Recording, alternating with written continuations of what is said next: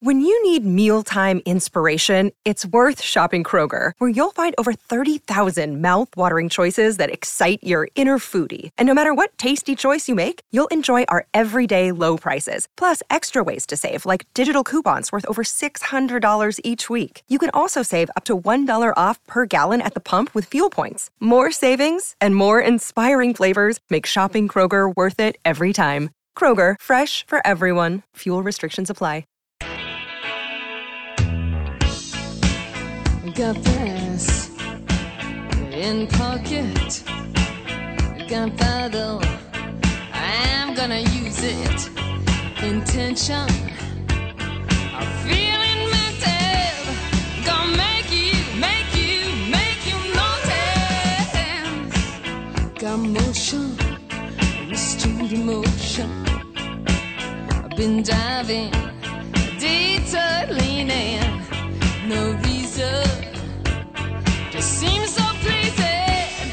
Gonna make you notice.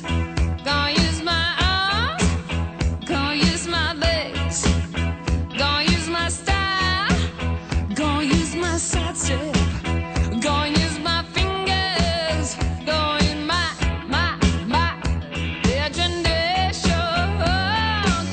Oh, what a great tune, Brass and Pocket, the Pretenders at 8:41 on your Wednesday morning. Been a great show already. Dove Hykind, the mayor, Eric Adams. Who else was on? Brian Kilmeade was on this morning. You okay? I am okay, yeah. I mean, if it's punishment for you is we take the phone and put it 18 feet away from you for a little bit. What? Nothing. I mean, it's like the biggest toy in the world for you. My phone? Yeah, it's like putting a spinning wheel in front of a cat. I want to see what would happen if we just took away your phone and locked that door for the 4 hours. What would happen to me? I don't know. You'd start hitting your head against the wall during the break. After he had hives, you would have all kinds of your head reactions. might explode. By the way, I don't pick the music for the guests on this show. I'm just saying I don't pick the music. Lewis does a great job with that. All right. You made that sound like it's an insult. Well, I've gotten in trouble with something already. Again, something I didn't do. But all right, well, just tell me. What is it? Was it a hip hop hooray? What are you just going to hold it for like 20 minutes? No, and that's tell fine. Me? That's fine. Was it hip hop hooray? Yes. Who didn't like it? I don't know. It doesn't matter. Peter King loves the Pretenders, I can tell you that. He loves the Pretenders. Now I don't pick the music. Who picks the music? First time you don't take credit for it. When Miranda Devine compliments or, Oh, you do a great job. You seem to find Australian music every time. I don't know how you do it. Or Linda Cohn goes, wow, who picked that song? Lou and I are always picking these things together. Yeah, then I jump right in. No, now I suck. Okay, no, I didn't say that. I think you're great. Congressman Peter King, your thoughts on the Pretenders? You like that song? Actually, my son just texted me about the Pretenders. Now, is that a shot at me? You're saying I'm a pretender? I'm a phony? Is that it? You set me up here? And you and Rafina, I never trust either one of you over the years. Now with the two of you together again, it's really bad. Yeah, I know. It was Sid's pick. It was not my pick. So, listen, I saw all of your Facebook posts the last couple of days, and I know that you become really friendly. I don't know how you did it with Donnie Wahlberg, and I guess you know Tom Selleck for many, many years, too, this whole cast of Blue Bloods. And it looks like you and your lovely wife and Melissa Zim were back on the set just a couple of days ago. Yeah, I've been there a few times. Actually, I think it started through Steve Sharippa, and he was friendly with different people on the show, obviously. And so I started going, I guess, back in 2018 at their set down in Greenpoint. There again, 2019. 2 years ago, they were shooting out in Bayville at a gas station. And I was there, and then the other day, Republic. They're great guys. Donnie's a terrific guy. I've met Tom Selleck, obviously, a number of times. Kevin Wade, who's the overall guy there, he's terrific. And it's just listen, you get behind the scenes sometimes, you see that people aren't really that good, they don't get along. this seems to be a great family. I mean, you get along a lot better than you guys get along in the studio. I'll tell you that. I mean, there's no Pasadena Phil running around. There's no Justin Ellick. Lou Rufino's not putting on dopey songs and all that, and you're not complaining about your life. So it was great being there. I was away from you for one whole morning. It was terrific. Well, Melissa loved it. Melissa loved it. No, Melissa Wahlberg's always a great guy. Yeah, she said he's a great guy, but she said, and I quote, he's no Sid Rosenberg. That's what she said about Donnie Wahlberg. Funny, because she said to Donnie Wahlberg, "You know Sid Rosenberg," so I don't know what's going on.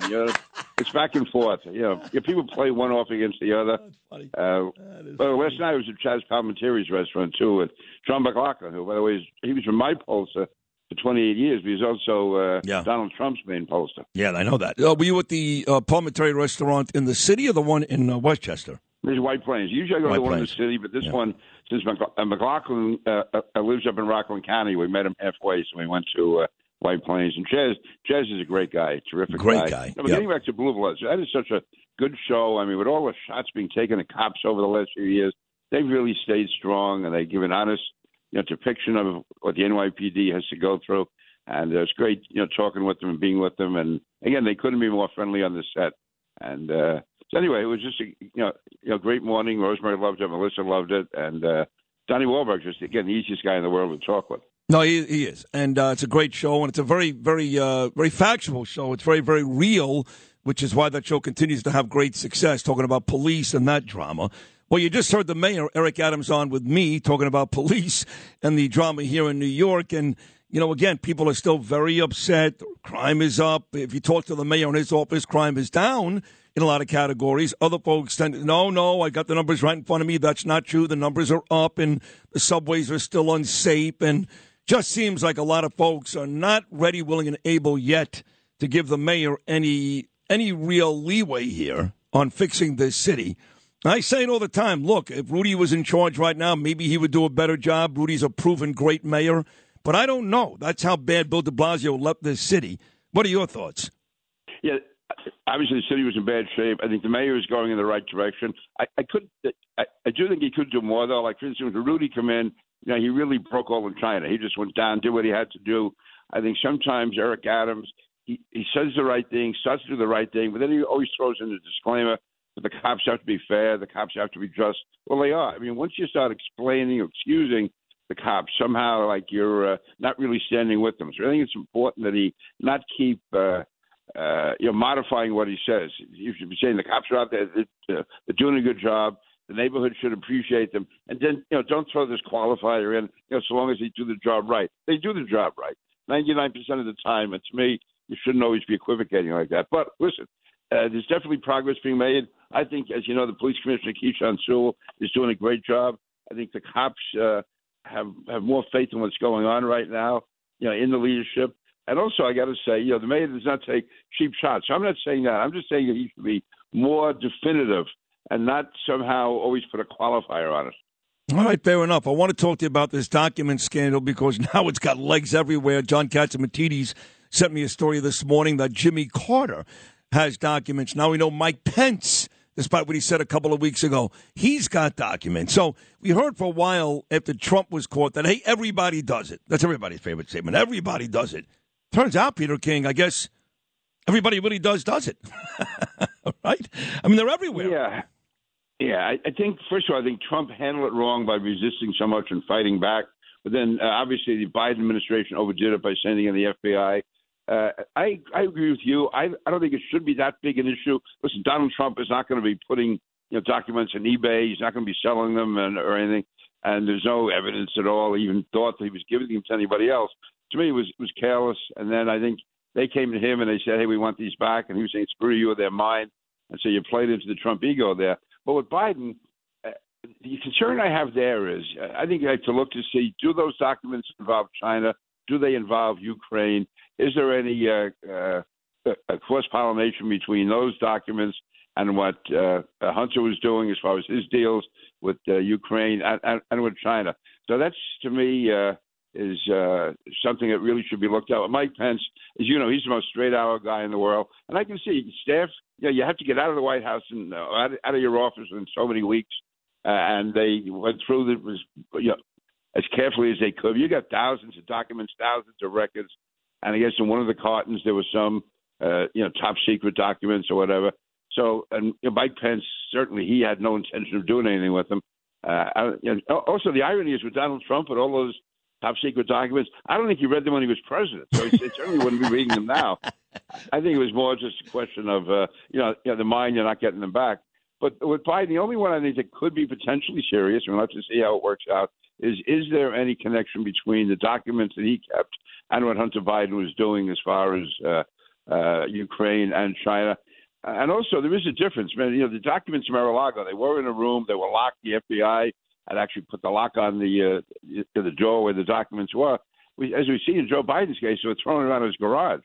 So that there is a little, more than a little bit of a difference there. But overall, listen, probably if you go back to Abraham Lincoln, you'd find some documents somewhere in his home. Of course. FDR, Harry Truman, Eisenhower. It's and also, any of the presidents who have these libraries, the LBJ library, I'm sure there's some documents in there from Vietnam that still may be, declared top secret or something. So I wouldn't overdo it, other than Biden seemed very reluctant to tell the full story. And is there any connection between that and Hunter Biden? So I guess there's another George Santos story. He's telling people, or he told people, he was mugged in New York City and his life was threatened, and they just keep coming. And look, the fact is he's lied time and time again, and there have been no repercussions. He's been sworn in. He's been put on 2 committees.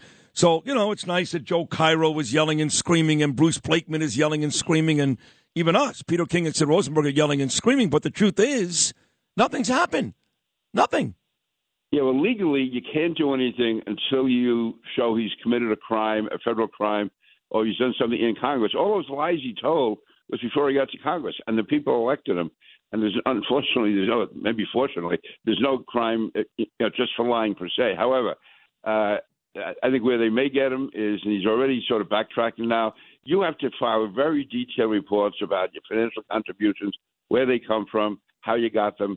And he just put in cavalierly, he donated $700,000 from his own personal fortune to the campaign. There's no way he had $700,000. Now, was he just being a straw man for somebody else? Was money being laundered through him?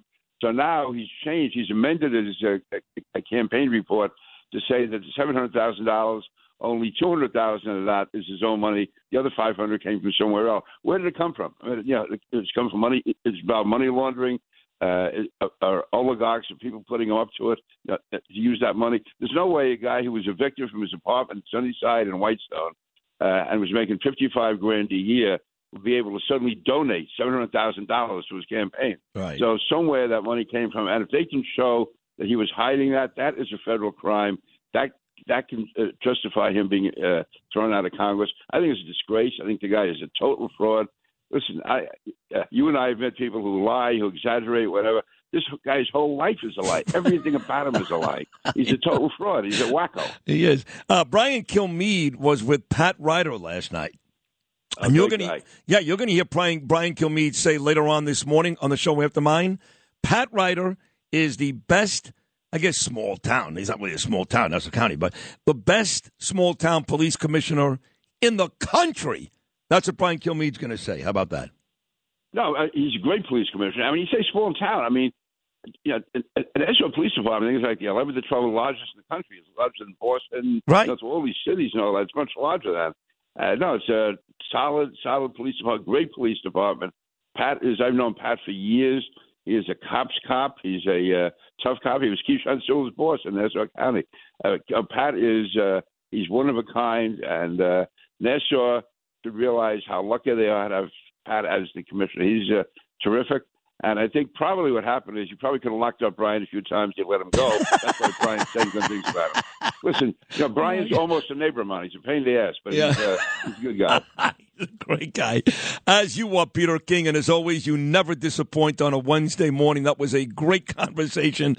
Thank you so much for hopping on. I can't wait to do it again next week, buddy. Thank you so much. Okay, Sid. You're the man. You the man. There he is, the great Congressman Peter King. And, of course, you hear him all week long on this show, on Cats at Night, that great show, 5 p.m. every weekday evening. Peter King. Long live the king.